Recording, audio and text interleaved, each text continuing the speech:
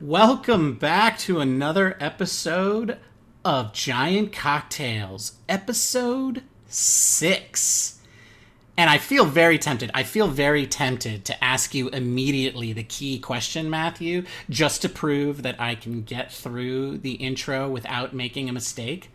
But I'm not going to. Because I haven't, first of all, I haven't even told everybody who we are. I'm Ben Henry, along with my brother Matthew. We are the co-hosts of Giant Cocktails, a podcast where we talk about our favorite baseball team, the San Francisco Giants, while drinking homemade cocktails. And Matthew, it has been quite a week. It has been an amazing week. I think it's been a week that I said was statistically improbable, almost impossible. I think I said highly, highly unlikely. And it happened. So that just shows how smart I am. But Matthew, what are you doing to celebrate this week? What are you drinking? Well, first of all, before I tell you that, let's celebrate that you actually got through this by remembering both of our names. You didn't even mention the date, so you didn't get that wrong. So I would call this a win, dude. Was it a win? It was a win. So. I don't think it was perfect though, because I probably should say things like the date, because this is a weekly podcast and the date matters. It is Sunday, April 11th. Okay, see, you're still on fire. You're just like Johnny Cueto. That's right. And the entire Giants pitching staff. Exactly. But you know what? Today, my drink today is celebrating our favorite Dominican, Johnny Cueto. His start this week was just amazing, where he struck out a player in the end of the seventh doing like a quadruple shimmy, maybe. I don't know. It was like a triple shimmy at the very least. And I knew right then and there that I had to do a cocktail to commemorate our man Johnny. So I am drinking today what's called a Dominican Coco Loco. And it's a blended drink. But I'm tempted to rename it, though, to the Dominican Cueto Loco. I like it. And the only reason that I was going to do something different was I felt like I needed to commemorate the shimmy in some way.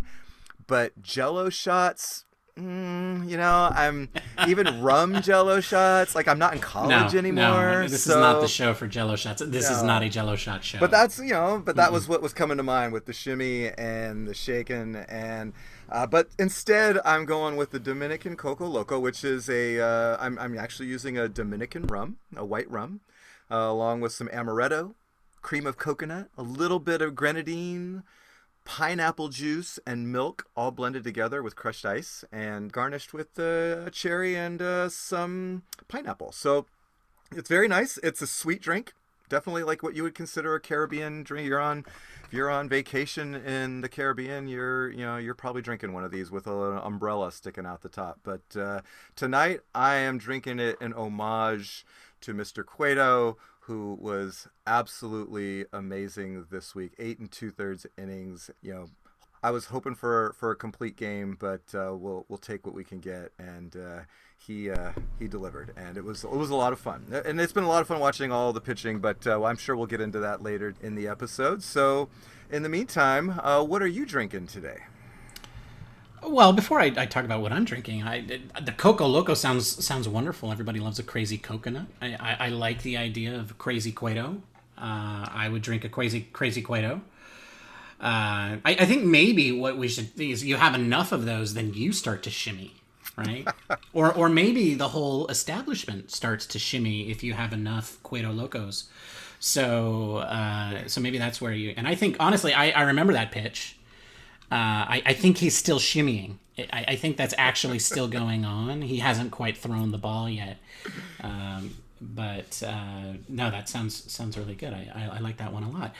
I have a tie-in for my cocktail as well. It's actually a callback to our last episode, which is we titled that episode, or rather, I should say, the person who writes our titles and notes titled that episode. It's not either Matthew or I. It's some other person that is forced to listen to our podcast as a form of punishment.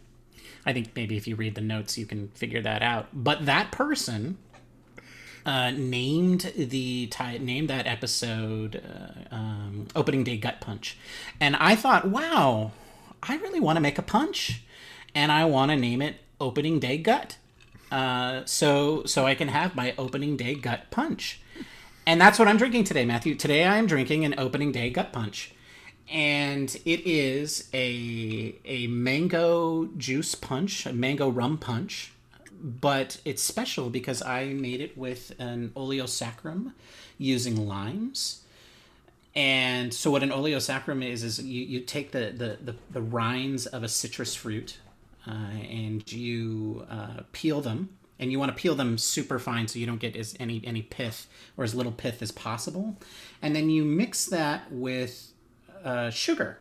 And what happens is, as you let that sit either in a bowl or a plastic bag, a lot of people who are super fancy like to do it in a vacuum sealed bag because everybody has vacuum sealed bags these days, I guess.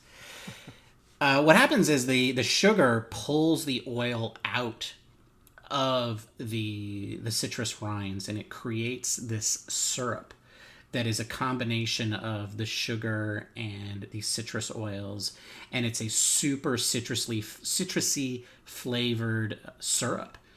And it's most commonly made with using lemons. I did it with limes, but it is often the base to a lot of punches. So that is the base to this punch, and it also has lime juice to go with the oleosaccharum. So yeah, that's my cocktail today, an opening day gut punch. And I got to tell you, it is a heck of a lot better than an opening day gut punch. So I'm enjoying this one a lot better. I think I might actually choose to have more of these. I don't know that I would ever choose to have any more of those. But you know what? That's so last week.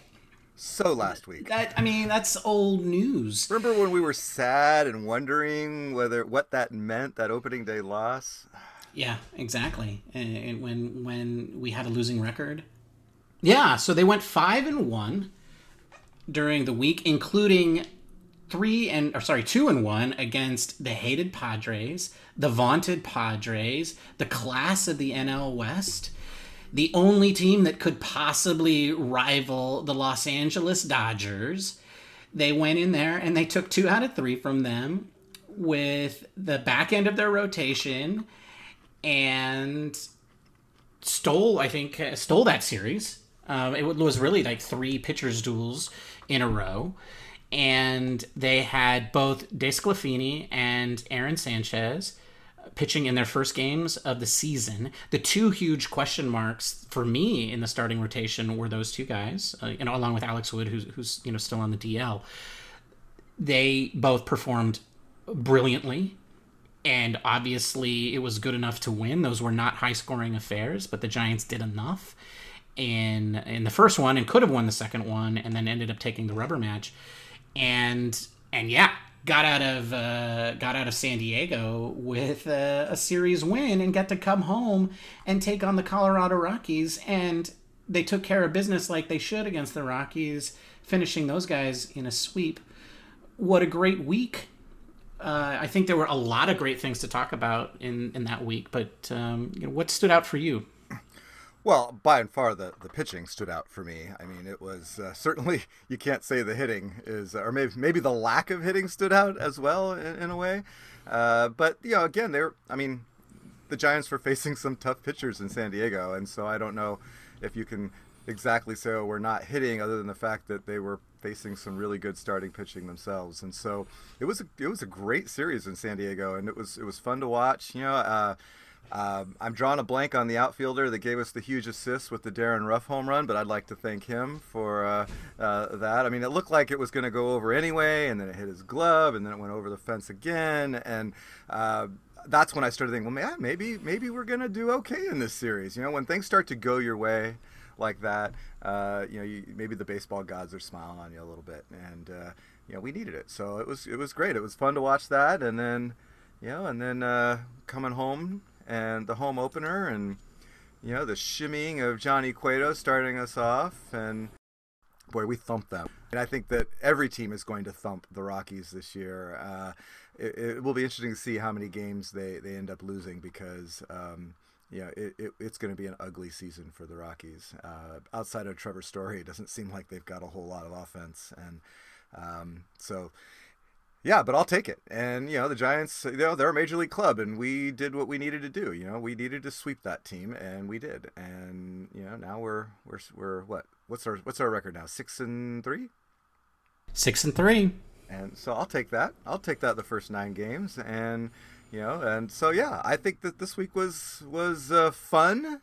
Yeah, it was engaging. I was definitely when I couldn't be in front of the TV, listening to it in the car and at work, and trying to getting home and watching the replays, and totally into it because it's a lot more fun when the Giants are winning and we're competitive. And so I'm hoping that this is an omen to the rest of the season for sure.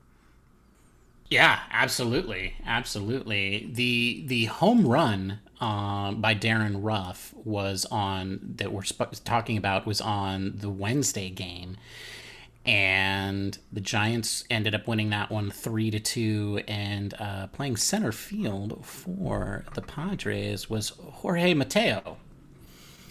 I only wish it had been Will Myers. Right? I mean, doesn't that... that was probably asking too much. That was probably asking too much that it would have bounced off of Will Myers' glove, because that I would have just had on replay the rest of the week. I think I would have that on replay the rest of my life. Whenever I just got sad, I would watch the ball bounce off of Will Myers' glove, because boy, does that guy deserve a little bit of payback from the Giants. But it doesn't matter, because it still went out, and it was still a home run, and it was a beautiful moment. I don't want to. I don't want to take joy in somebody else's misfortune, but of course I do. Of course, I want to take joy in somebody else's misfortune. That was definitely a favorite moment of mine too during the series, for sure. I mean, obviously, a home run is always nice, but it's it's a little bit special, and there's a little bit of extra magic on it. So I definitely agree. That was a magical moment that I will forever... Well, maybe I'll probably forget about it in 2 weeks, but I'll remember it every time they play the Padres anyway. It's something to remind Jorge Mateo of if anybody is ever in shouting distance of him, though. So let's just everybody keep that in mind as you're at a Padres-Giants game. If you ever get to bring that up, please do. I mean, what a great series. And I totally agree. I mean, I think the biggest surprise all week has been the starting pitching. The hitting was a little suspect. I think we're extremely lucky that the Giants were able to come out of this week 5-1 with especially the left-handed bats and the lineup not producing. I do think that we did start to see some signs of life both Saturday and today, which is Sunday, from various people in the lineup. I mean, obviously Crawford and Brandon Belt both homered, hit big home runs on the weekend. And I Dickerson think as well. Dickerson hit a home run. Yastrzemski it wasn't a home run, but man, it felt like one when he hit that rocket. That was kind of a meaningless double towards the end of the game, but it was a very hard, very authoritative at bat and result, and so that must have felt good for him. So I think there was definitely some concerns there, right? I mean, it was going on a little bit long. And yeah, they started off the season against what must be the Mariners' best 2 starting pitchers, who were both lefties. And then, yeah, they went into San Diego and faced some really tough guys there. The San Diego pitching staff as a whole is outstanding. Their stats are great, even after losing 2 out of 3 to the Giants. Obviously they had a very special moment after they left the series. Thank goodness the Giants haven't had to face Joe Musgrove yet. And that no-hitter got to happen against somebody else. So the Padres are really tough. And so maybe that's all it was, but it definitely was starting to become a little bit of a concern that those left-handed bats were staying quiet for so long. I think especially as we got maybe halfway through, Saturday's game against the Rockies, because you're thinking, okay, you're at home now, guys, and this is the Rockies. This is the worst team, and things started to look you started to get a little bit concerned, but then suddenly signs of life. And, right now, I think everything looks like it's firing on all cylinders. And I think the best thing that's happening right now is that starting rotation for a lot of reasons. I think the main reason is it's sort of spared us from seeing too much of the bullpen, because I think some of those guys are MIA. Well, speaking of the starting rotation, I'm all in, man, and I want to throw out some names to you. I want to harken back to 2010. All right, I think you know where I'm going with this. I think you know. Tim Lincecum, Lincecum, Matt Cain, Madison Bumgarner, Jonathan Sanchez, and Barry Zito. Arguably the greatest starting rotation in San Francisco Giants history. One of the top rotations, arguably, in Major League Baseball history. Until 2021.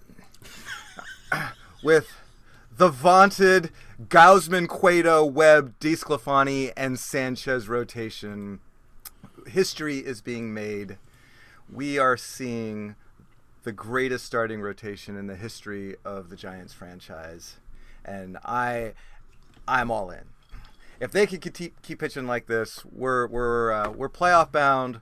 We're World Series bound. Because we're gonna hit. I'm not worried about that. But the starting rotation was a huge concern, and now I've got no worries, man. I am happy, and I think that the rest of the National League is taking notice that the Giants are for real based on our starting rotation. You're speechless. Which I feel like I've done my job. I've made you speechless.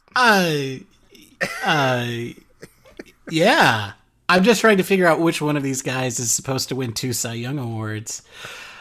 I'm a little taken aback. It could be any of them. You don't know. You're right. I don't know. I think 4 of them are still in the running, right? Unfortunately, I mean, I don't want to rain on your parade, Matthew. I don't want to. I'm a little bit worried about. Well, yes, of course I do. I'm a little bit worried about your mental health as well. I mean, I know we all like to fantasize, but it's important to understand the difference between fantasy and reality. And the reality is, I think this rotation is a lot better than people thought it was. Yeah. But I think I think also it's probably not going to continue to perform at this level. I think one of the things that we need to remember about this rotation is that there are injury concerns, right? So I do think we're going to have to continue to I mean, I think the jury is still out. I think we're still not clear on what this rotation will be able to do over the course of an entire season. And I think they're definitely going to need support from other arms as the season progresses. So that's the first thing. I also think, it could just be a couple of guys are having great games. That being, and let's just start, first of all, with the guy I was highest on. Like, nobody was more high on this guy than I was at the beginning of the season. And maybe I was a little, you kind of egged me on, and I was a little bit into my cocktail that week, but I do distinctly remember saying that Logan Webb was going to win 13 games this season. That's not going to happen. I think you meant Caleb Berriger was going to win.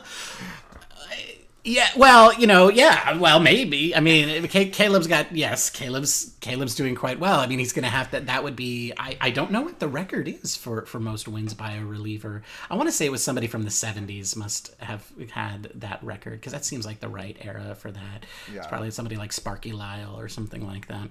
Not that I'm old enough to remember the 70s or to know who Sparky Lyle is. I don't even know why I know that name, but I do. But anyway, yes, Caleb is doing quite well. But getting back to Logan, I do think everybody was super high on him. I don't really know what the issue is there. I mean, he's pitching well enough for the 5th spot in the rotation. He's doing enough to keep the Giants in the game, obviously. They could have won his first start of the season. They did win his second start of the season. He's definitely keeping the team in the game, but he's just not looking as sharp as he did during spring training. And from my perspective, I don't know that he has done enough so far to keep the Giants from swapping him out for Alex Wood when Alex Wood is ready. And Alex Wood is getting very, very close to being ready. Apparently the ablation procedure went well, which, I mean, as well as a procedure to burn away the nerves in your back can go. So he pitched really well in his last outing. So he's getting close to being ready. And I feel like if he continues to put pressure on there and the Giants need to make a decision, I wouldn't be surprised to see Webb be the odd man out there, given the way that, well, especially DeSclafani has been pitching. He was fantastic again today, as fantastic as he was in his first outing. What amazed me about him is how much he's mixing up his pitches. I think he's got 4 different pitches, all of which he's throwing at about an equal number of times during the game. He's got this nasty breaking ball that just kind of dives down and away from right-handed hitters. It was one of those pitches that nearly ruined Fernando Tatis's season when he popped his shoulder out of his socket trying to hit a home run on a ball that was unhittable. The thing just is there and then it isn't. I have been absolutely astounded by how well he has been throwing the ball and how effective he has been with all of his pitches. It just seems like the guy is hitting it on all cylinders right now, and it just looks outstanding. Sanchez was equally good in his one outing. It's only one outing so far, so I don't think that we can, we really know what we've got there. But, if he has another great outing on Monday, tomorrow, if he has another great outing, then I think, it puts a lot of pressure on Webb to be the guy who's going to have to sit once Wood comes back. Before I comment on that, the most wins by a relief pitcher is 18. Back in 1959, I think, by Roy Face from the Pittsburgh Pirates. Oh yeah, Roy Face. Yeah, don't you remember him? Yeah, who can forget the face? I mean, come on, man. But you were right. In the mid 70s, Bill Campbell and John Hiller of the Twins and the Tigers won 17 games. So those are the most in an American League. But 18 wins. So Caleb's got an outside shot. He's got what? How many wins? 2 already? 3? 2. Well, so remember, my bet was that Logan Webb was going to win 13. Does that mean you're giving me the opportunity now to switch over to Caleb Berger winning 13 games as a reliever? He's on pace to win like 40. So, who knows? No, you know what? I'm going to stick with Logan. All right. I'm not going to do that. I'm not going to do that to Logan. It's you're not a Fairweather fan. No, we're going to go down guns blazing. This is it. I still believe that he's going to win 13 games this season. He's just had a rough patch. He could easily be 2-0 right now. That's true. And, he hasn't pitched horribly. He's just pitched the worst out of the 5. Yeah, exactly right. He hasn't pitched horribly. He has just been the worst out of the 5. And I think the only question we're asking about him right now is his games that are okay enough to keep him there for a pitcher that you went out and acquired in the offseason specifically for this reason. So, and that's not a good place to be for Logan Webb for sure, but it could be much, much worse for sure. It could be much, much worse. Absolutely. So anyway, we talked about DeSclafani and how well he has done in his first 2 starts. The one thing that I will say just generally over the entire rotation is not just how well they have performed, but how many pitches they have thrown and how many times they've gone through the lineup, which I'm stunned by. I think I didn't make any secret about it during the spring that I felt like Gabe Kapler meddled too much with pitching changes, that he didn't have enough faith in his starters, that he was going to the well too often I think I recall you saying something to the effect that you felt like Gabe Kapler, that there was like rules written in somewhere that he had to take pitchers out after two I think I times. said it was against his religion to let anybody face a rotation, to face more than 18 batters in a game. Yeah. And I mean, maybe that was a bit strong, but at the same time, if you go back and look at the 2020 season and you count the number of outings where a Giants pitcher faced more than 18 batters, they are few and far between. And I wouldn't be surprised if we're already closely approaching the number of times that happened. Here we are, through 9 games. It's I'm astounded by it. I'm happy. I'm ecstatic about it, right? Because these were great outings. And I think they were a lot of the reasons why the Giants won those games is because they stayed with the pitcher even when they got into a little bit of trouble. For example, with Cueto in his first outing, right? Mm-hmm. Well, even Sclafani today, right? I mean, he struggled in the 6th. He was that's right. He was struggling and stuck with him.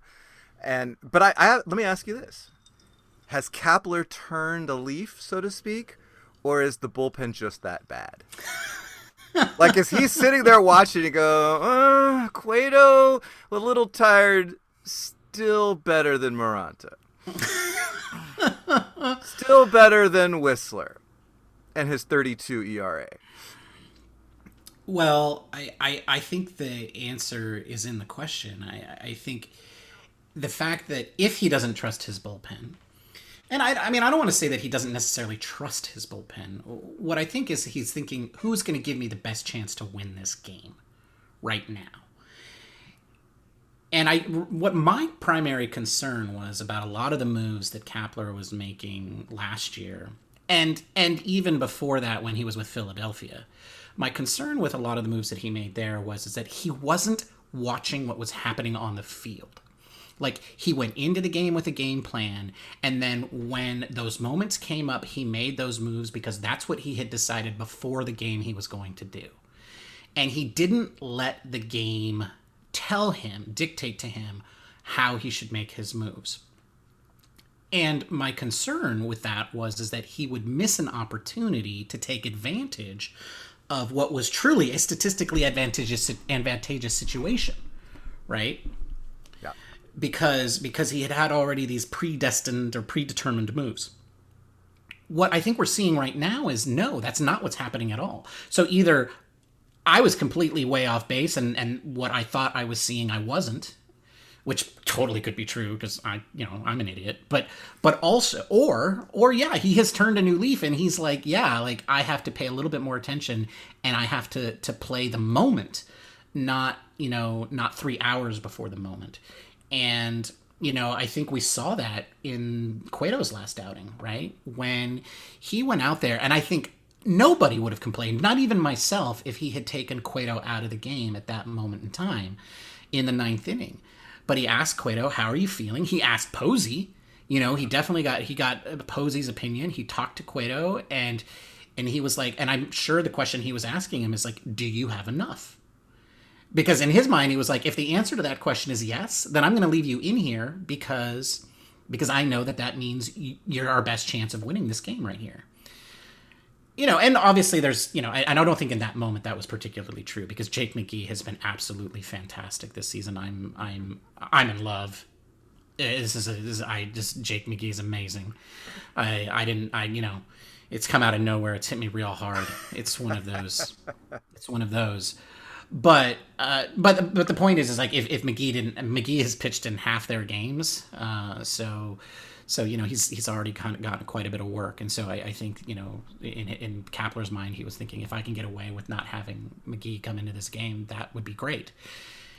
And at the very least, he saved McGee a batter. I mean, then McGee came in and threw 3 pitches, I think, when Cueto finally did allow the tying run come to the plate. And but that was a key moment, I thought, really for Kapler, or at least for me watching Kapler, for improving my faith in Kapler as a manager who's going to manage the situation based on the situation. That was a huge moment for me as a fan to step back and say, you know what, maybe I can trust this guy to not meddle too much, and then react to the situation because Johnny was great and he deserved to get a chance to finish that game. And and save the bullpen. Not that the bullpen is overworked by any stretch, but any opportunity you have to throw a complete game, I think you take it. And he left him in there, and I thought that was great. So I do think he has turned a page. I do think he has. I think, and I think that page is a little bit dictated by the fact that, the starting rotation right now is a heck of a lot better than the bullpen.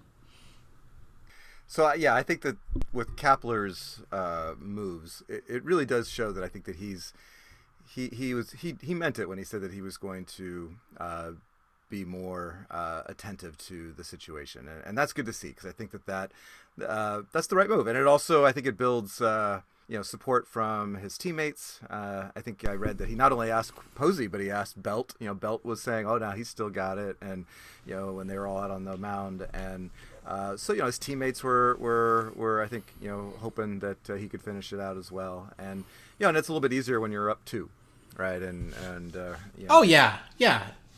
For sure. And I think, but there were multiple chances for him to take him out. Like after they went on the go-ahead run with Crawford, his next at bat. Well, then the 9-hole came up, and it was Cueto was the batter, and I thought, okay, well they're just going to pinch hit for him here. I think he was close to 100 pitches, and it would have been an appropriate time to pinch hit for him. He had gotten the win. They'd gone ahead. But no, they kept him in there, and then again, like you said, when he came out twice in the 9th, and I feel like those were great moments to kind of show that Kapler believes in the starting pitching, and that's what's going to take us I think where we need to go right now. So, but you mentioned the bullpen. So today, the Giants placed Maranta on the IL. With a flexor strain, I think is what they called it.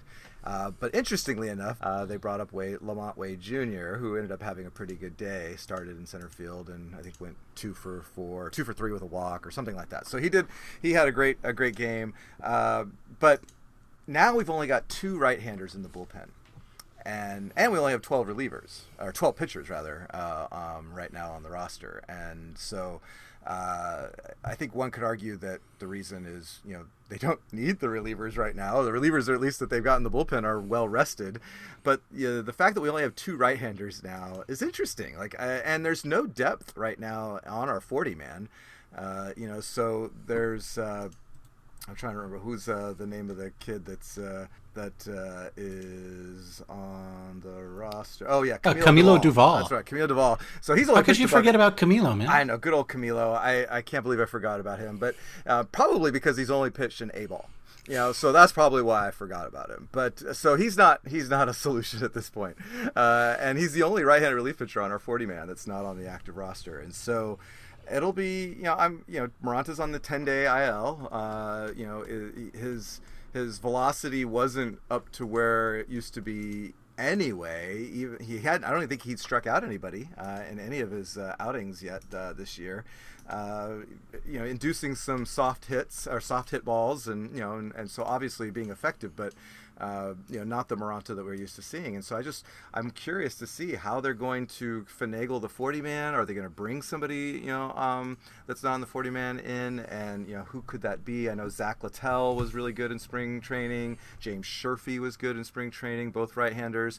But they're not on the 40-man. So it's going to be interesting to see, what they do to kind of even out that bullpen, because even though Rogers is a right-hander, he has better numbers against left-handers than he does against right-handers. So we don't really have that many effective right-handers in our bullpen that can get righties out effectively. So I'm curious. I don't know what the solution is going to be.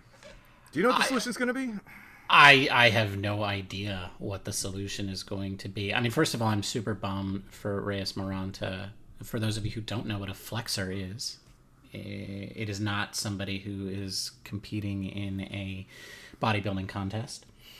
It's also not, strangely, it's none of the muscles. It's not in the bicep area, and it's also not, like in the pec area, like, the one I would totally think of as the flex pose. Apparently has nothing to do with that. No, it's a forearm. It's a forearm injury, which I don't know if that's good or bad. I think it's probably good, I guess, because it indicates that it's a strain. Let's hope it's just a strain and not something more serious. It also indicates that it is not a re-injury of the shoulder injury. that he had. So hopefully this turns out to be nothing serious, but it is definitely a setback, and it is definitely a bummer. I definitely was rooting for Reyes to come back, and the fact that he's not going to, it makes what was already a questionable part of the team more questionable, right? We don't even know who's going to replace him. Neither do the Giants, right, at this point in time, I think, which is why they brought up Lamont Wade Jr. I mean, the only thing that I could think of is that they didn't bring up another pitcher is that you're correct, is that the starting pitching is going so deep right now, and they have faith in its ability to continue to do so. But it's not like, they don't have an off day until Thursday. It's not like they're not going to play games over the next 3 days, and it's not like the Cincinnati Reds are all left-handers. I'm looking at their roster right now, and the Cincinnati Reds are quite hot. I mean, they did get cooled off a little bit by Arizona, so I don't know what that says about the Reds. They were the best team in baseball through Friday. Now they have the same record as the Giants after losing 2 in a row to Arizona. But the point is that their lineup is hitting the ball up and down the lineup and the bench. Everybody is hitting well there except Joey Votto and one of their utility guys. Other than that, everybody on that lineup has a good run of it so far in the short season, right? And a lot of them are lefties and a lot of them are righties. And I think the bench is mostly right-handers. So I don't know. This is a very curious thing. I feel like maybe we'll see a move before the series starts, or we'll probably see a move mid-series. So one of the things I was thinking about was that if Wood is ready to go, then they bring him up, and he acts as kind of the reliever for when Webb and when maybe Sanchez starts. So he's the guy that will come in and pitch 2 or 3 innings after Webb or Sanchez starts to give the bullpen a break. He's stretched out. He can pitch those innings, and that way, the Kepler's got his relievers that he can focus, put them into other high leverage situations in other games. Just one thought. I don't know, and complicating that, my theory on that is that Webb is a left-hander, so it's not. I'm not saying he's going to come in and be situational. I think that he would just pitch, 2 or 3 innings. So if Webb goes 4 or 5, and then Wood comes in and pitches 2 or 3 after that, well, then you've got you've made it to the 9th inning. So I feel like that could be an option creatively. But I don't know, because we don't really have anybody that just screams, oh, let's bring up somebody from the 40-man roster. Well, you have my spring season favorite, Nick Tropiano. But he's not on right-hander. But he's not on the. I know he's not on the 40-man roster, and that really is the complicating factor. I know, and that is the problem, right? Yeah. Because it does force the Giants to make a move they don't want to make. But it does beg the question, right? If they do bring Wood up, who goes down? Mm-hmm. Because what it was. Well, who goes down, I think, is Wade Jr. again, and that all factors into who what's going on with Slater, because Slater missed yesterday's game. He didn't play today, and so Kepler had alluded to there being something going, that some people weren't available over the weekend, but didn't say who, and then said that he thought it was going to be a short-term issue. But something is going on with Slater, I think, is by a process of elimination, the guy that's being that we're not seeing right now. So I feel like if Slater's not, maybe he gets put on the injured list, and then you've got a spot, or if he's okay, then Wade goes back down, and then you replace him with Wood again. So I feel like that's the move.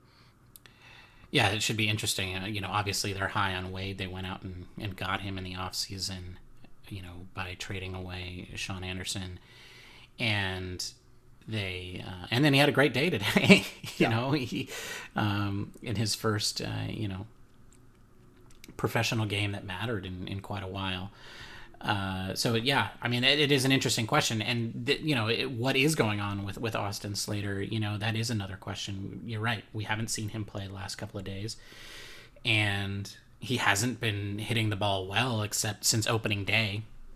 So, there is a little bit of a question mark. The thing that I think Wade might stay and Slater might go, and I think you're probably right, it's go to the IL is where he'll go.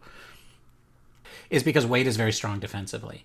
The only difference between the two is Wade is a lefty and Slater's a righty. But at the same time, that's where the Giants have been struggling, right? Is on the left side of the plate. They have righties hitting the ball, so maybe, and Slater wasn't one of them.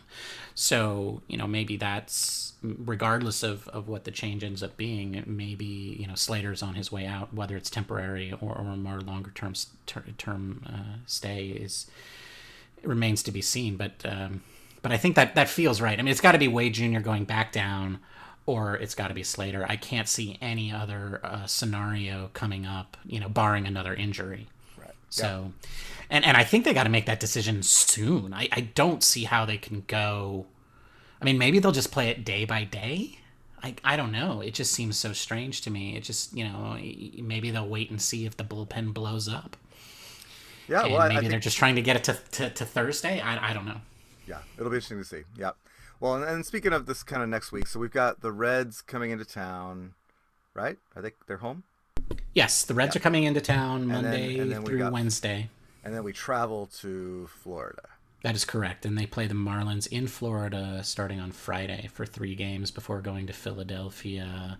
And then I think it's just a 2-city trip, and then they're back home after that.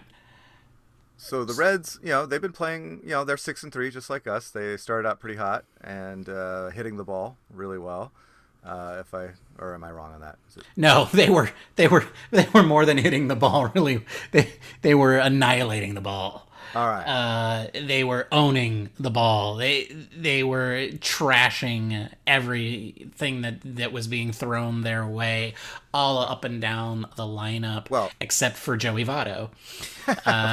So, I mean, he was the one guy not hitting the ball, including their rookie second baseman, Jonathan India, who, looks like a Brandon Crawford 2.0 there, except he's a second baseman instead of a shortstop with his long flowing locks, and Nick Castellanos and his,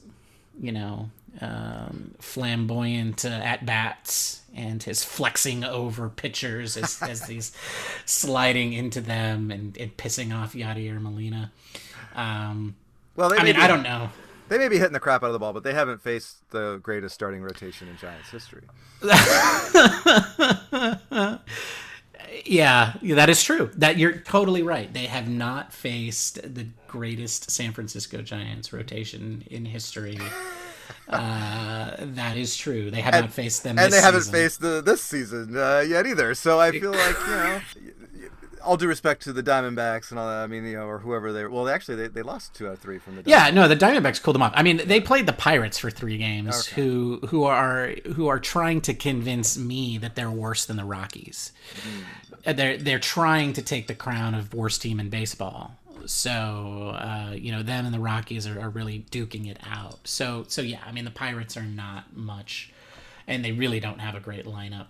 They did the rest of that against the Cardinals, and then one game against the Diamondbacks. They were 6-1 before losing 2 in a row to the Diamondbacks, and they lost pretty badly today. I think it was their first shutout of the season. At one point, they were averaging like 8 or 9 runs a game.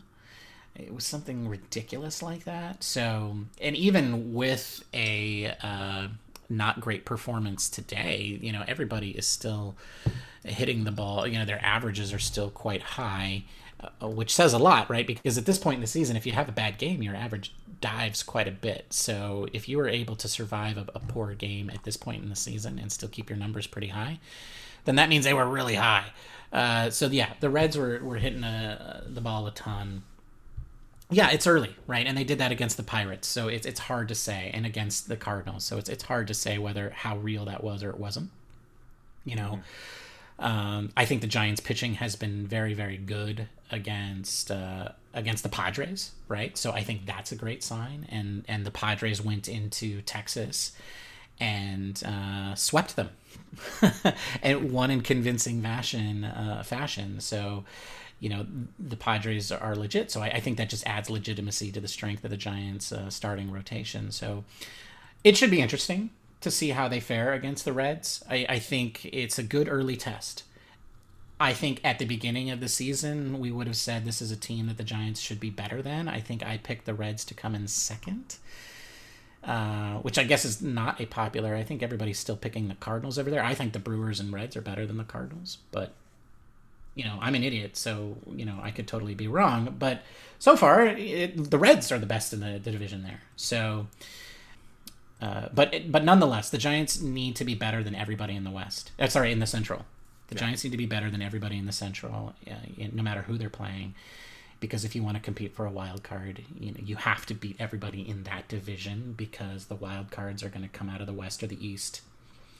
It's not going to come out of the Central. Right. So it's a good test for sure. And then speaking of the East, we head to Florida, and I know at the beginning of the year you said the Florida Marlins were Diamondback-ish, I think is what you had pegged them at as far as comps. From the West, so in that respect, we should compete well against the Florida Marlins. Yeah, I think the Diamondbacks are the fourth best team in the division. I think the Marlins are the worst team in their division, but I think that's more of a statement about the quality of that division than anything else. And I would say right now I haven't seen anything that changes my mind there. The Marlins are more competitive than they have been in the past. They're going to win some series. They're not going to win most, but they're going to win some. It's not like they're a cakewalk. But the Giants should win 2 out of 3 there for sure. Right? They absolutely should win that series. A 3-game series is a 3-game series, and weird stuff can happen. And, you need to get it's hard to say that, like a 3-game series is a definitive thing, but I think the Giants should win both of these. So we should expect them to go 4-2 this week. Maybe they go 3-3 because there's a fluke or something, but because that can always happen. But we should expect them to go 4-2. We should expect them to take both of these series at least 2-1, and come back in even better shape than they left. That's right. Well, not come back. I mean, they'll still be on the road then, but you know what I mean. End the week in better shape than they started. Absolutely. All right. Well, hey, before we wrap this up. One thing I remember today watching today's game I thought was pretty amazing that we didn't get a chance to talk about was Brandon Belt's stolen base.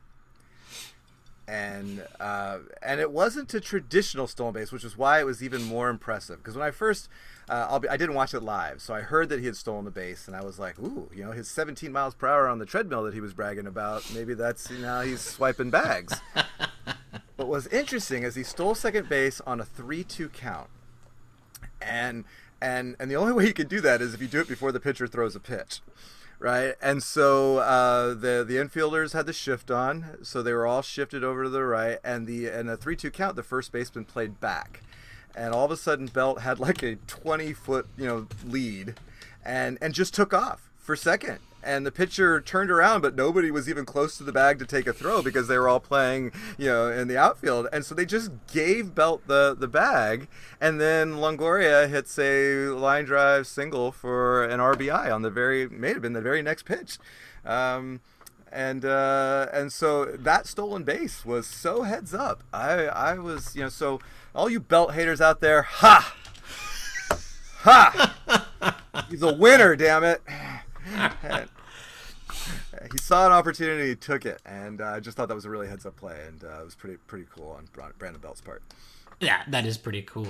And also he hit a home run, so let's not forget that.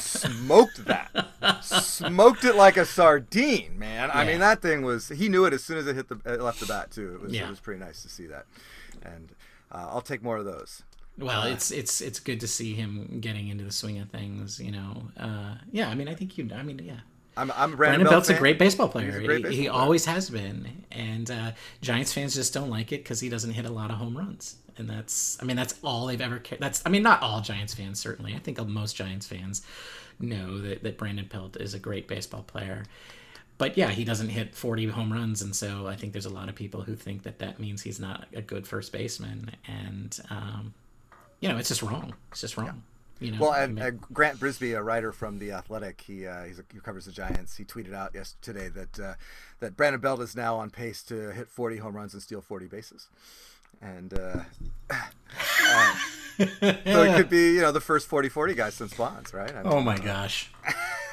Oh my gosh, that's not happening. Okay, No. that's Right. not happening. All right. Okay. All right. I'll give you that. I'm still holding strong to my rotation being the greatest. I'll give you Giants Lincecum, Kane, Sanchez, and Bumgarner, the second coming. All right. But I mean, I'm not going to give that to you either. That's come on, man. Like, come on. Hey, through 9 games, man. Come on. Yeah, through 9 games, they're doing quite well. I think we got a long way to go. But I mean, I know we're supposed to be wrapping up, but I just want to say, like, I don't think what's going to hurt these guys is their performance. I do think it's going to come down to their ability, their longevity, right? So, you know, if their performance does start to go south, I think it's going to be because they just don't have the ability to throw that many innings, or they're just going to have to be shut down either, you know, due to some sort of injury or issue. So, I think it's really encouraging that what we've seen so far, and you know, I think Giants fans have a lot to be excited about. You know, everything is going exactly how we need it to go for them to come out of April and be in a position to put themselves to the real test. The real test comes in May. After May, after all the big guys, after the Padres, Giants, and Dodgers have all played each other for a significant number of games, then we'll know. Then we'll know how good this team really is. But at least they're setting themselves up for success going into that, and that's really exciting. So let's just hope they keep it up. All right. Well, where can they find us, Ben? Well, you can find, first of all, we have a joint Instagram and Twitter account at Giant Cocktails. Same username on both Twitter and Instagram. You can find me in both of those places at Watch Ben Fail. And where can they find you, Matthew? You can find me on Twitter at Sonoma Y Guy, and I'm on Instagram, but nobody cares about that. Seeing pictures of my kids, so I won't give you that one. But you want to reach out on Twitter, Sonoma Y Guys, where you can find me. Also, as Ben said, Giant Cocktails, Twitter and Instagram. And don't forget to subscribe and like and rate and do all those great things if you enjoyed the show. And we'll see you next time. So thanks, Ben. It's been fun chatting with you. Yeah. Cheers. Cheers.